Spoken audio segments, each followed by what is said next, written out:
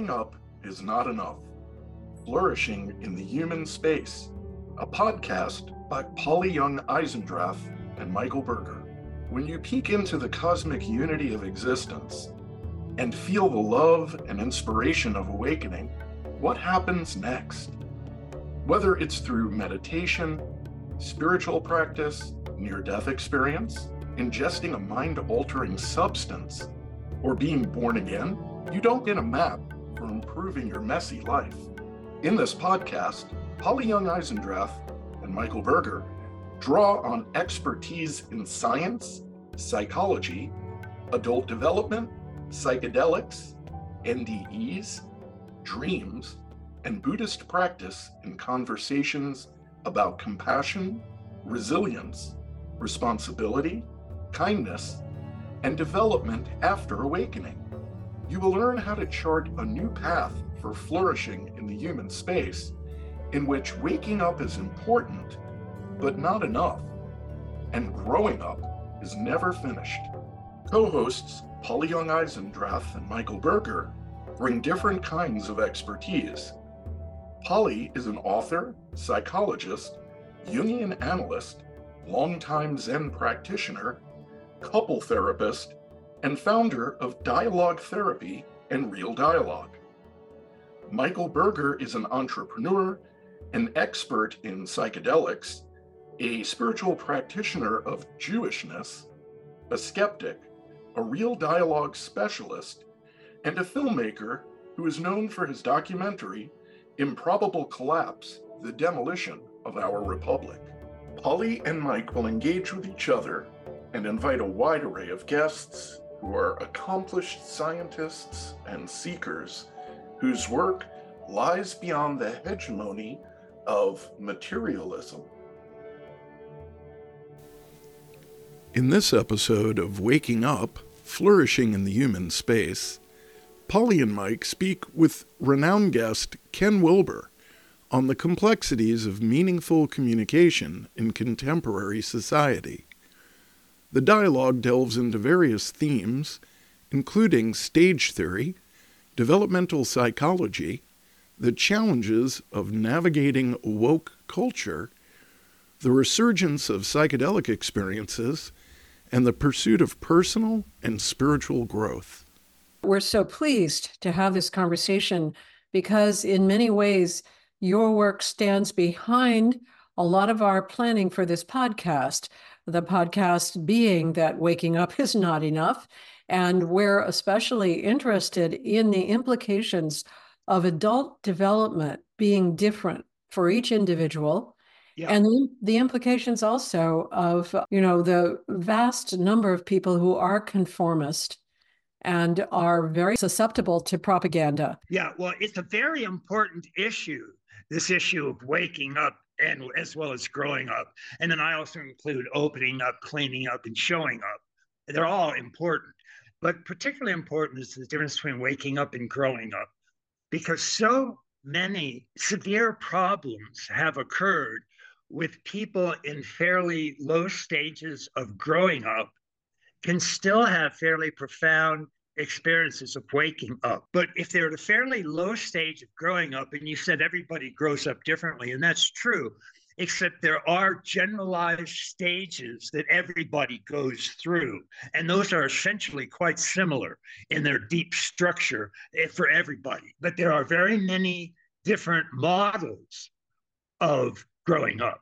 So you study with Jane Levenger, who has one of the most widely accepted models of ego development or self-development, but there's also moral development, cognitive development, aesthetic development, spiritual development, and so on. And people can be at different stages on any of those lines. And it's really problematic when somebody at a lower egocentric or power stage has a strong waking up experience. It can be relatively rare, but it does happen. And it's very common when people get to what I call the mythic or concrete operational stage. It's very common for mythic people to have waking up experiences. And some schools of Christianity, Pentecostal, actually induce a cosmic consciousness, or I and the Father are one, or not I, but Christ lives in me type of experiences. And that's the whole basis of their teaching. And yet they are interpreting that waking up experience according to the stage of growing up that the movement is generally at. And it's generally at a mythic, fundamentalistic Christian stage. Right. And that's very problematic. That's extremely problematic because the fundamentalist belief confuses mythic realities with real reality. So it's like Zeus and Apollo and Mount Olympus and Aphrodite, and all of those are real realities. Only they have a reality of Jesus Christ, who isn't just a typical human being who had a profound waking up experience, which I believe is what actually the situation is, but he's the one and only biological son of the one and only creator of the entire universe. Crusades to religious warfare and soaking people their money. I mean, it's not very good. No, it's not. And, since probably it's pretty easy for our listeners to critique Christian fundamentalism in the way that you're speaking about it, and to understand that the waking up is profound and it's real, but they're waking up in the frame of reference that they're living in. And that frame of reference in your language is mythic. And I would say, in my language of Levenger's, it's more conformist, but it's all the same thing. It's a kind of rigid belief that there's the good and the bad, the all or nothing, and the one true way. One true way. So I'm going to conform to.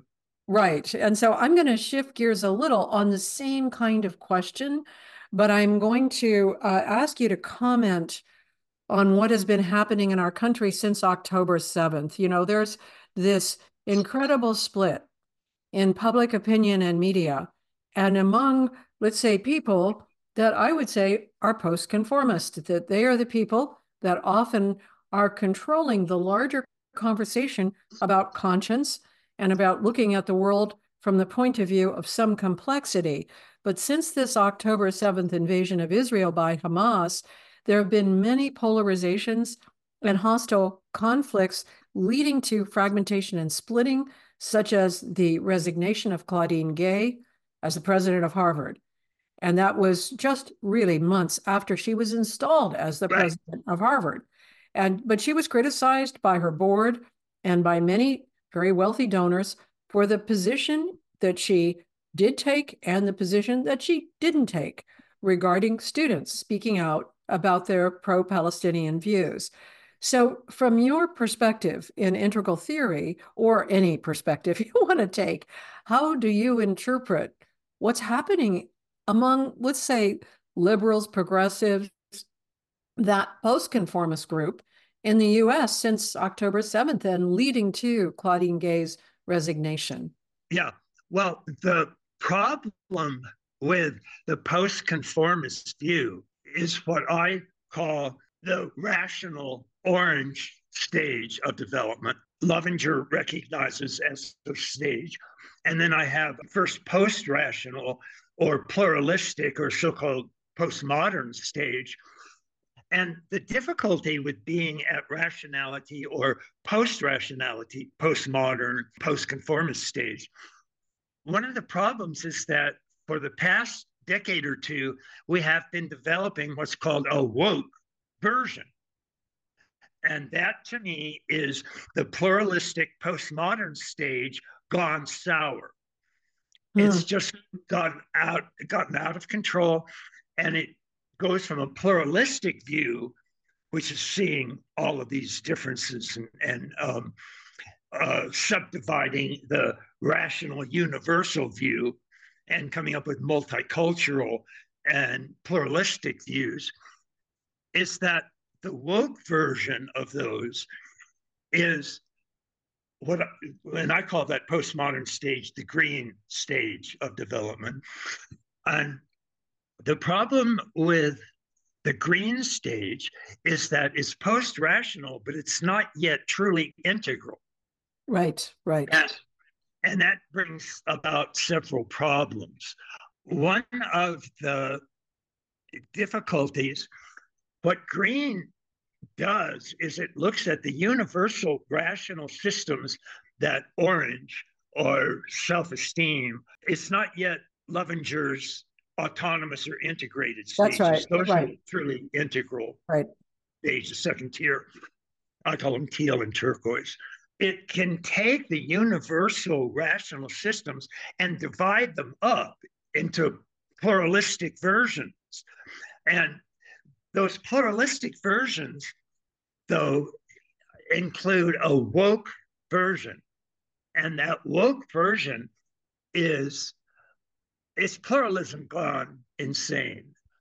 And it's a postmodern form criticism. And so what you get with the woke version is a fragmented view. That the pluralistic multiple systems that it creates are pluralistic, but they can become fragmented very easily because they're separate, they're pluralistic, they're postmodern. So they're already separated. And when you latch on to those differences, then you'll talk things like equality, fraternity, identity. And you justice is one of the big ones. This idea of justice and safety coming in from a perspective that seems to me in some ways similar to the evangelical awakening. There is this rigidity about this is the way it is. And of course, in Levenger's terms, it would be past the conscientious into the individualistic, but not yet autonomous. And so everybody's got their own version of justice, their own version of diversity or inclusion. But those versions have this, the implication is it's right or wrong. It's an all or nothing. So it's almost back to that same kind of fundamentalism you were describing. I actually see it as a regression. Yeah. Because it does have this extreme right or wrong justice view, then it really reactivates that conformist or view. And so they do start to sound, well, as a matter of fact, many public intellectuals are stating their belief that this wokeness is a, quote, new American religion. And it is a new fundamentalist form of religion. And it really is that. Yeah, it seems like it. And then you get the issue of the people that are pro-Palestinian or the people that are pro-Israel, each one of them calling the other one genocidal. Right. And each one of them calling the other one inhumane and non-human. Right. And it seems like it's a breaking down again of heaven and hell, or the right and the wrong, with now essentially fairly complex thinkers who sound simple-minded. So you can get someone like Claudine Gay, whom I admire, sounding still like the bad guys are coming after Harvard. We have to protect Harvard.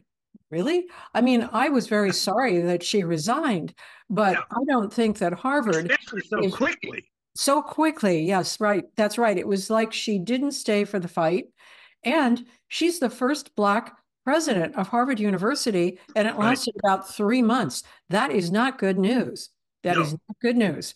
And really, it's intelligent people sounding as though they have a fundamentalist perspective in the framework of complexity. I mean, it's weird. It is weird. Yeah, it is. And I think that's a classic example of different lines of development developing to different levels. So in the cognitive domain, what we have on both the Israel side and the Palestinian side is at least a fair number of people that are intellectually quite complex and quite sophisticated.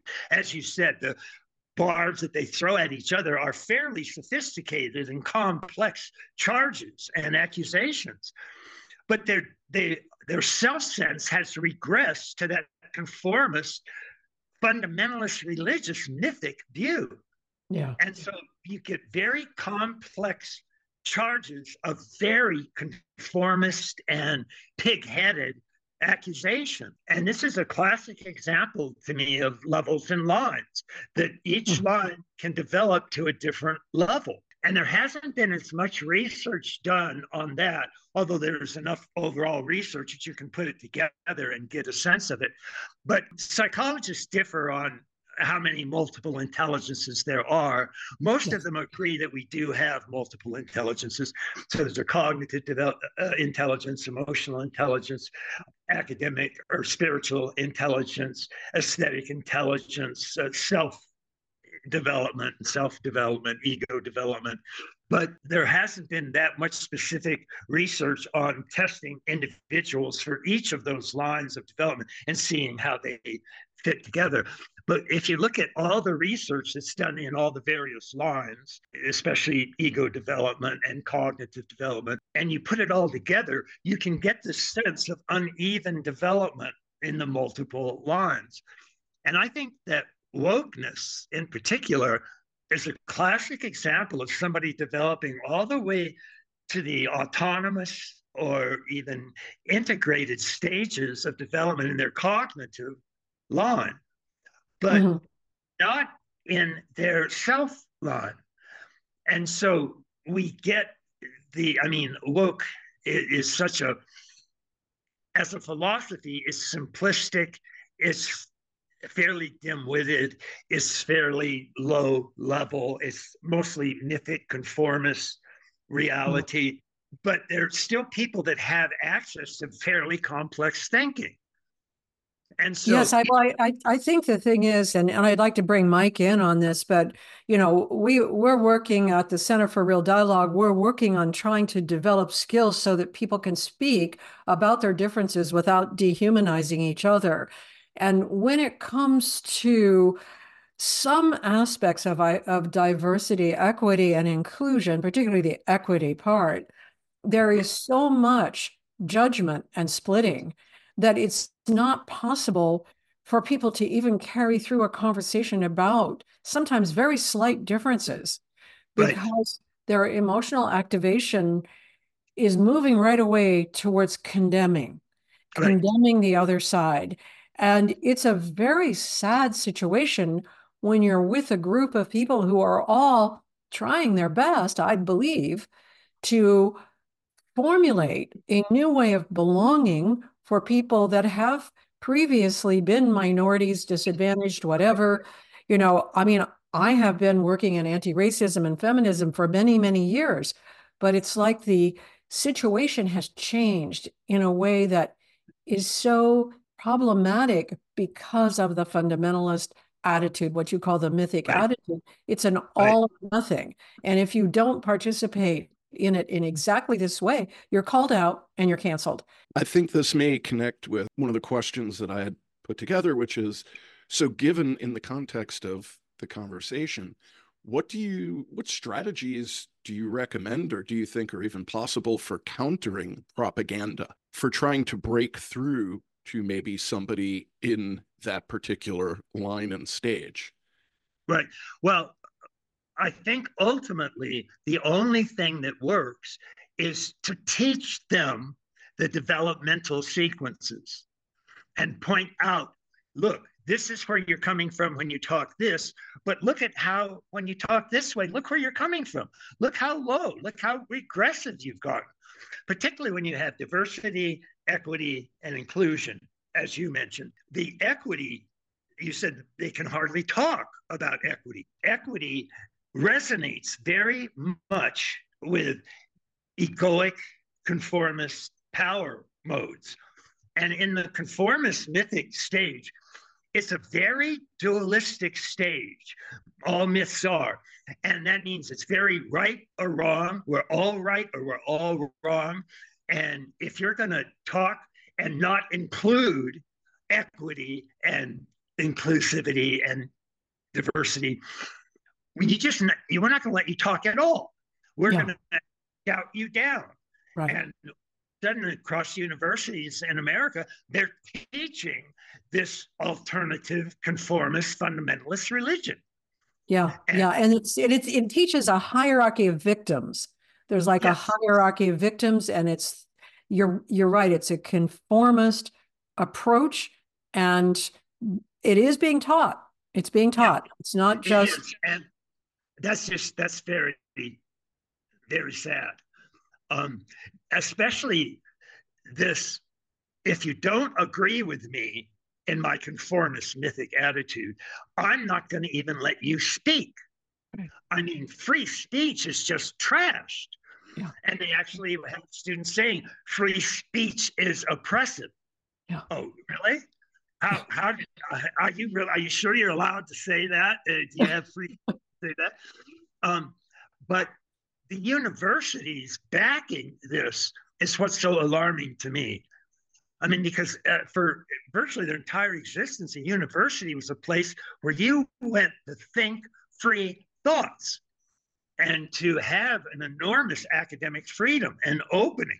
And what you were being taught was how to be an open and free thinker. You weren't being taught, and if they disagree with you on this one point, shout them down. Right. And that's exactly what universities are all. And I think that ties in a little bit with the Harvard president.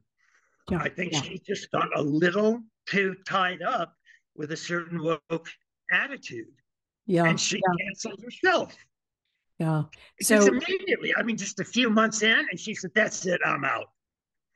Yeah, it was a kind of all or nothing move on her part. You know, It was because she did have the support of the faculty. Even the board was supporting her. But she didn't like the attacks. And of course, she was getting attacked by the other side of the liberal. It wasn't really, she was being questioned by a Republican, but the other side of the liberal kind of strain from Steven Pinker to Jonathan Haidt, whom I like a great deal.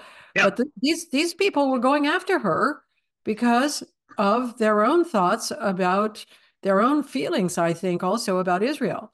So, it was. So, Mike, did you have more that you wanted to say about? Just following up. So we're discussing it both at the level of the individual and at the level of society. And correct me if I'm wrong, but I recall you do speak to when a certain number of people get to a certain stage, it's as if it makes it easier for people to move up. So in the context of the conversation about wokeness, how do you see where we are now as a society in this country? It's not good. And it's not good in proportion to how widespread wokeness is. There are woke versions of course, all political parties, but the especially woke version comes from the specifically liberal leftist portion. Again, that's because the left, generally speaking, has pushed into the postmodern pluralistic green stage of development. And that's not a truly integral stage. That is a pluralistic stage. And that is the stage where there's been a bit of a regression. And liberals are championing this woke perspective. And it has caught on like wildfire. Almost all universities, because they're known as bastions of liberal pluralistic thinking, are primed for takeover by this new religion. So I've given America a C or even C minus overall, because it is spread throughout our culture. It spread into Buddhist groups. There are so many Buddhist centers and groups that are allied in a very strict way and kind of suddenly with a certain ideology that does not come from Buddhism. Right. Well, exactly. It comes from the amber conformist mythic stage of development. Whenever we regress from a rational stage, the first stage you run into is the mythic. Yeah. And so it's not a very far trip to slip. Yeah. And People do that in their own relationships too. I mean, you can be very open-minded towards your partner, towards your friend, and then you're triggered and you slip into the all or nothing. If you say that once more, I'm leaving the room. And you're right, it's an automatic kind of reactivity towards an earlier organization of your own development. And then when it's collective, it tends always towards a kind of propaganda. And there is a kind of propaganda about wokeness, about DEI, about a lot of principles that would have to be worked out in a very subtle way with a lot of free speech in order for them to be effective for large numbers of people. And of course, that has not happened in universities in these recent years. Universities, by and large, the most elite ones, except maybe the University of Chicago, it took a different position. They've gone down this rabbit hole that they're very far down now. There's a lot of cancel culture. There's a lot of shouting down. So it's not a good place for supposedly the complex thinkers of the country. Right.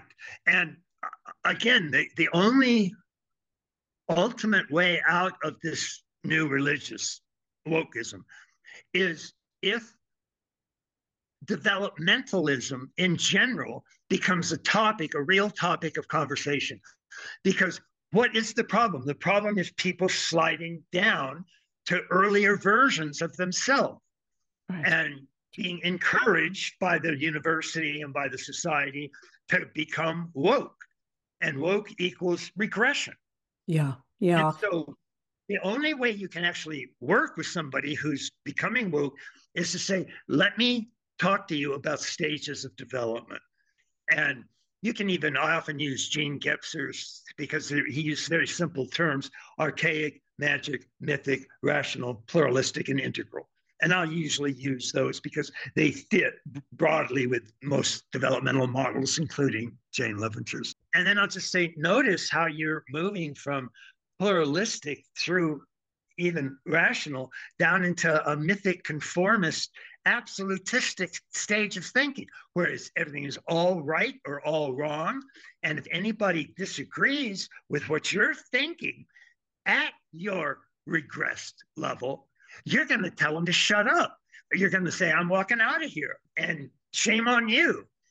So the more you can get them thinking, just even in terms of archaic, magic, mythic, rational, pluralistic, and integral, the only success I've had with people that are really woke is by talking them through that developmental sequence. And then you can always recommend, hey, go read Jane Levenger's work, or even Robert Keegan, even though he has a very simplified 5-ish stage model.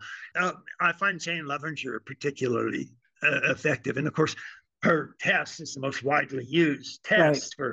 So that's terrific. And I'm so delighted to hear that you studied with her. I'm sure you had some criticisms and stuff, but I was with Jane. I was her graduate student for about 4 years. And then I continued doing research on ego development for 10 years. I was at Bryn Mawr College. And of course, and I knew Jane all of her life. Jane was a difficult taskmaster. She was a taskmaster. She was a mathematician. She was a scientist. She was not a touchy-feely person in the slightest. And so if one did not have a fairly thick skin. You yourself don't have a thick skin, or you do? No, well, I had a lot of Zen training before I went there. I started out with Zen training when I was 22. So I had gone through working on koans. I had also been practicing shikantaza by the time I got to be Jane's graduate student. And so I realized really when I was studying with her initially in her seminar that she was open to humiliating people for their lack of intelligence. And it's not my style, but I knew that she was onto something that I had never encountered.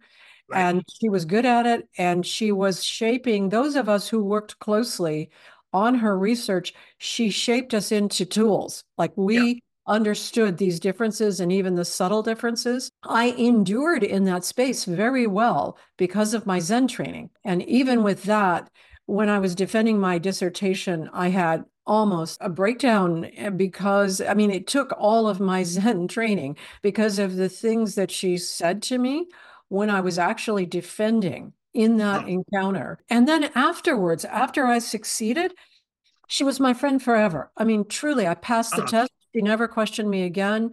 She was always in my camp. She was a delight through her later years. She also got cognitive impairment, some kind of, cognitive decline at the end of her life. But her only daughter, died quite prematurely of breast cancer, which in her 40s, and that set Jane back quite a lot. But the main thing I want to say about Jane is that she knew what she was doing. There really wasn't anyone else, even Kohlberg, even Valiant or Keegan. None of those others were doing the kind of research she was. It was very refined. It was very very good. So yeah. But getting back to the topic, and again, I'd like to bring in the issues of the propaganda about wokeness and so on, because I'm kind of in the midst of working in that world myself and trying to figure out how to speak to people. One of the problems in speaking about stage development is that when people listen, they believe it's talking about a linear sequence. Yeah,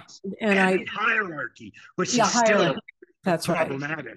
That's right. And of course it's not. It's the recontextualizing of paradigm, which is hard to explain to people. You could say, oh, this is recontextualizing of paradigms. What? What does that mean? But it's not linear. It's actually the way nature develops. It's from one system into another, and the new system integrates the older system. However, when you regress, you disintegrate. You go back into an earlier organization. Honestly, in this environment of wokeness, it's very hard to get a few sentences out about stages of development. And I usually, when I start my little intro speech with somebody who's woke and I'm trying to help them, usually because they've asked for help. And so that puts them in a largely different space right there, because they're asked for help. They're open relatively to new ideas. But I'll start out by saying, I'm going to present what's called a stage sequence. And the first thing you realize is this is not a linear sequence. And your overall development has many different stages, and they all can be at different degrees of development. So your overall development is very multiplied, very multiplistic, very pluralistic even. But I'm struck by how many things you and I have in common. Zen Buddhism, of course, is a major force in my life. And I would say the two most influential sort of various schools that I've been drawn to are Zen and developmental psychology. And in developmental psychology, I of course recognized Jane Lovinger. And then when you talked about her, I think, daughter dying of breast cancer, of course, my wife Treya had breast cancer. So I was just listening to all of these things resonating with you were talking, and it's really quite astonishing. Yes, we have covered same areas. We have, and I've been aware of that, Ken. I haven't known you so well, but I've known you off and on, and I was very aware that we had these similarities. I do believe there are certain kinds of people who are searching for truth, and they're fairly rare, because most people are searching for comfort, honestly, and then to be liked. If you're searching for truth, it's not comfortable, and people aren't going to like you at the end of it, So it's rare. Jane Lovinger was searching for truth. Yeah. And a lot of people do not like her. That was very obvious from her work. Yeah. I'm wanting to bring Mike back in. Mike is in St. Louis, which, he went to Washington University as an undergraduate, and he and I shared a professor who was part of my dissertation committee. And this professor was also sort of intimidated by Jane, who directed my dissertation, but also willing to fight with Jane, which was unusual. And so his name was Richard DeCharms, and he studied motivation, human motivation, and he had his own theory. And so Mike Berger came to one of my trainings in real dialogue, and Mike and I started talking about the self as an agent and how the self creates worlds. It's not just being, an individual, but you create a whole world. Right. And then Mike and I have been working together for, I don't know, now about 3 years, I think. And he's part of the team at the Center for Real Dialogue.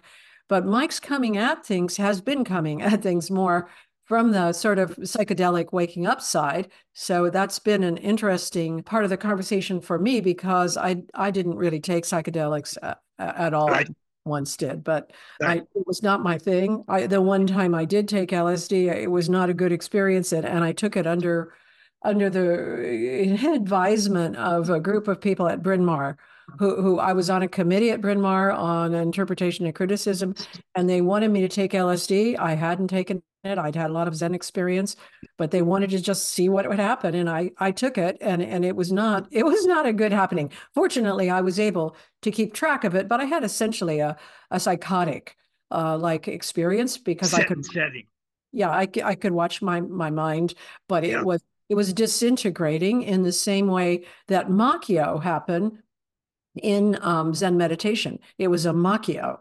It was like a total Makyo with me observing it for about 9 hours. And so it was exhausting. But, I'm very interested in the different kinds of waking up, and also in the ways that anybody who's interested in truth, how can we help right now? Because it's difficult. Yeah, one of the reasons that Zen and developmental psychology were two very important influences on me. And I came to see that one is dealing primarily with waking up and one primarily with growing up. And there's some real differences between waking up and growing up. And one of the most important ones I discovered, I sort of fell onto developmental psychology when I was 13 or 14. And I had a spontaneous Satori when I was 13. So, but I really didn't know much about it, except I was one with everything, one with the entire universe in bliss and love and radiant being. When I hit on Lovinger, because Lovinger would often discuss how her stages fit with other models' stages. Right. Yes. And when I just sort of got that notion, because this was right when I was going through my sort of early stages of integral development, integral evolution, I was struck by the fact that, well, I can actually look at all these different developmental models, and they're all working on a different developmental line, a different multiple intelligence, but you can see they're all going through essentially similar stages. And even though they all give them different names, when they describe them, they're using the same words and the same perspectives and the same dimensions. And so when I first then started studying Zen, well, I had basically done a book called Integral Psychology. And in the back there are charts of over 100 developmental models with the names of their stages. And you can look through and see how they're all very, very similar stuff. Oh, I studied that book. I know exactly the book that you're talking about, because that was the first way I met you, was through that book. I studied it and read it, and I was like, oh my God, he knows Lovinger's work also. But but you included the kitchen sink. I mean, you included everything in there. Exactly. And then when I first started studying Zen, because I ran across a writer called D.T. Suzuki, which, as you probably know, wrote books like Essays in Zen Buddhism. Right. And he was a very accomplished Zen practitioner and Zen master in a sense, but he didn't teach students. He became a writer, and he wrote like 20 books on Zen Buddhism. Right. And when I was reading the first of his books was a 3-volume set called Essays in Zen Buddhism. And I started reading that, and I had already sort of drawn together all the Western developmental psychology models. And I had this, I call it the spectrum of consciousness, which just the similarity of many of these levels of development. And so it all sort of had that worked out in my head, and I had written about it. But when I started studying Zen, the first thing I noticed was that there were stages in Zen. Mm-hmm. And it can stand oxherding pictures, for example. Right. Right. And I just sort of, my initial assumption was, well, oh my God, this is the same developmental sequence as the growing up stages that I came up with. And I just thought, well, wow, it's everywhere. But the more I tried to fit growing up in with these waking up stages, the more I realized they weren't really covering the same stuff. And one of the biggest examples is when you have a Zen Satori, or if you go through a stage of Zen development, like when you get to the 10th, the 8th Zen oxherding picture is an empty circle. When you actually experience emptiness, you know it. And if you have an experience of oneness with the universe and bliss and love, you are fully aware of that.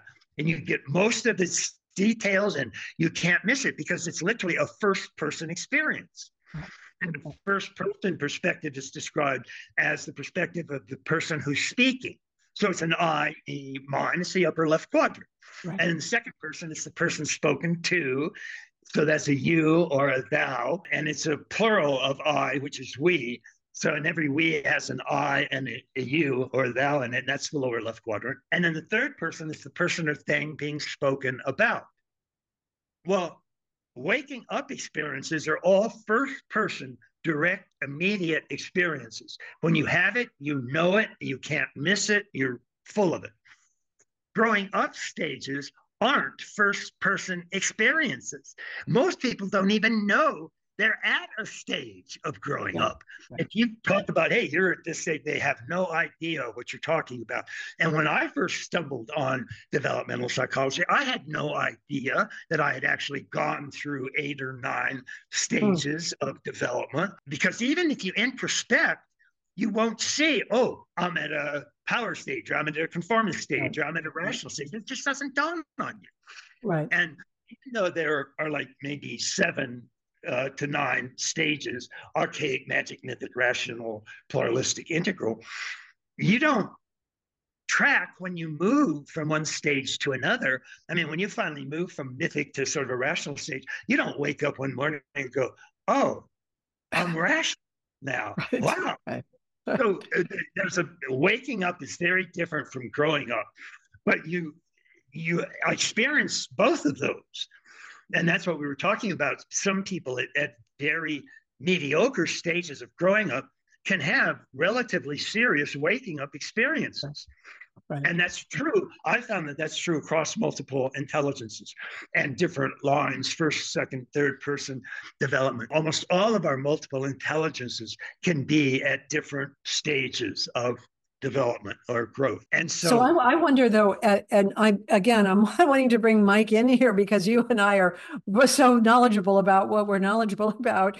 But it seems to me at Jane's highest stage, her integrated stage, and I happen to know that I scored there on the sentence completion test because eventually she told all of us that she had chosen to be on her research group, that's how she picked us. She would give these tests, she would give the sentence completion test in her seminar on ego development. And then if she had any I6s, she would choose them to come and work for her because she needed people that had that level in order to score the higher stages. She was she's very pragmatic. Jane was extremely pragmatic. I would say at Jane's highest stage, there is a comprehensive sense of what I would tend to call a democratizing of interest or intelligence. It's like across many, many domains. You're applying this same, it's an aesthetic, it's spiritual, it's relational. But that happens only at the integral stage. Only at the integral stage. And all before that, there's not that. That's right. And once you get to that, it's sort of alienating socially because there's nobody who can affirm what you're experiencing because other people haven't experienced it. And after a while, you get the message, that you don't want to convey all of this because there's a way in which people think, well, who are you? Where'd you come up with all that? And so it's also sort of socially and emotionally alienating. And I learned over time to be careful about the different kinds of insights. But, you can get an enormous amount of social trouble. A lot of trouble. Yeah. And then also a very huge misunderstanding of what I'm saying sometimes, because I guess the idea is that somehow I think I'm superior to everybody or something like that. And somebody who's not at the integrated stage can't think in that integrated way. And so they're by definition not going to understand you when you're talking from that level. From that level. And but then to try to say one more thing about the Zen thing. So, I originally practiced with Philip Kapleau. After he died, I practiced with Shinzen Young. And then after Shinzen Young, who's an interesting character. I learned a lot from him. And then since then, I have practiced with some Tibetan teachers. And then really, I've been doing more Pure Land practices in these recent years, because that plus POA, because that's where everything led. I've been reading Sasaki Roshi. I've never practiced with him. But over time, I've come to know Mark Uno, who was one of his translators, and Shinzen Young, who was another translator. Yeah. But just recently reading Manifesting Zen, I've read it 3 times, I realized that he is also envisioning this same arc of development. It's the arc of development of the entire space-time. It's all of samsara is going through this same kind of integration that truly is represented in these stage theories and also in physics. I mean, in sciences, it's the same series of logics that are developing in the same arc. And it's pretty amazing to see the level of particularity and precision in the descriptions, whether they're from Zen, from stage theory, or now from physics, in some cases going beyond space-time, and the idea that consciousness is generating space-time. There's something that's very remarkable that I would say I feel very grateful in my little itty-bitty lifetime here. I've been able to see this arc that seems to me to be where everything is going. If you enjoyed this conversation, please take a moment right now to go to realdialogue.com and join our membership community. For a short time, we're offering annual and lifetime membership in the Real Dialogue community at a very limited cost. There you have access to countless hours of teachings, interviews, conversations with Polly, Mike, and prominent scientists, sages, and seekers who share your interests in waking up and flourishing. Again, go to realdialogue.com, join in a live conversation with Polly and Mike through your membership. The second Tuesday of each month, we have an AMA that we do together. As always, we really look forward to meeting you and to hearing your perspective. Please like and share the podcast with friends and family. If you know of people who you think would benefit from this conversation and would like to take part in our monthly AMAs, consider sharing this with family and friends, and consider giving them the gift of membership in our community. This podcast was produced and edited by Chris Coltrane and is part of the Center for Real Dialogue. It is available on all major podcast channels for free. Thank you for listening. And I also would like to just take a moment to announce the upcoming foundational training in Real Dialogue and Dialogue Therapy being held in Stowe, Vermont at the Trap Lodge. There are 3 4-day sessions in the next training. Session 2 will be February 1st through 4th, and Session 3 will be April 18th to the 21st of 2024. For more information, you can go to realdialogue.com, and from the menu select Foundational Training. All the details are there. If you have any questions about the training or anything in the podcast, you can email me at mike@realdialogue.com.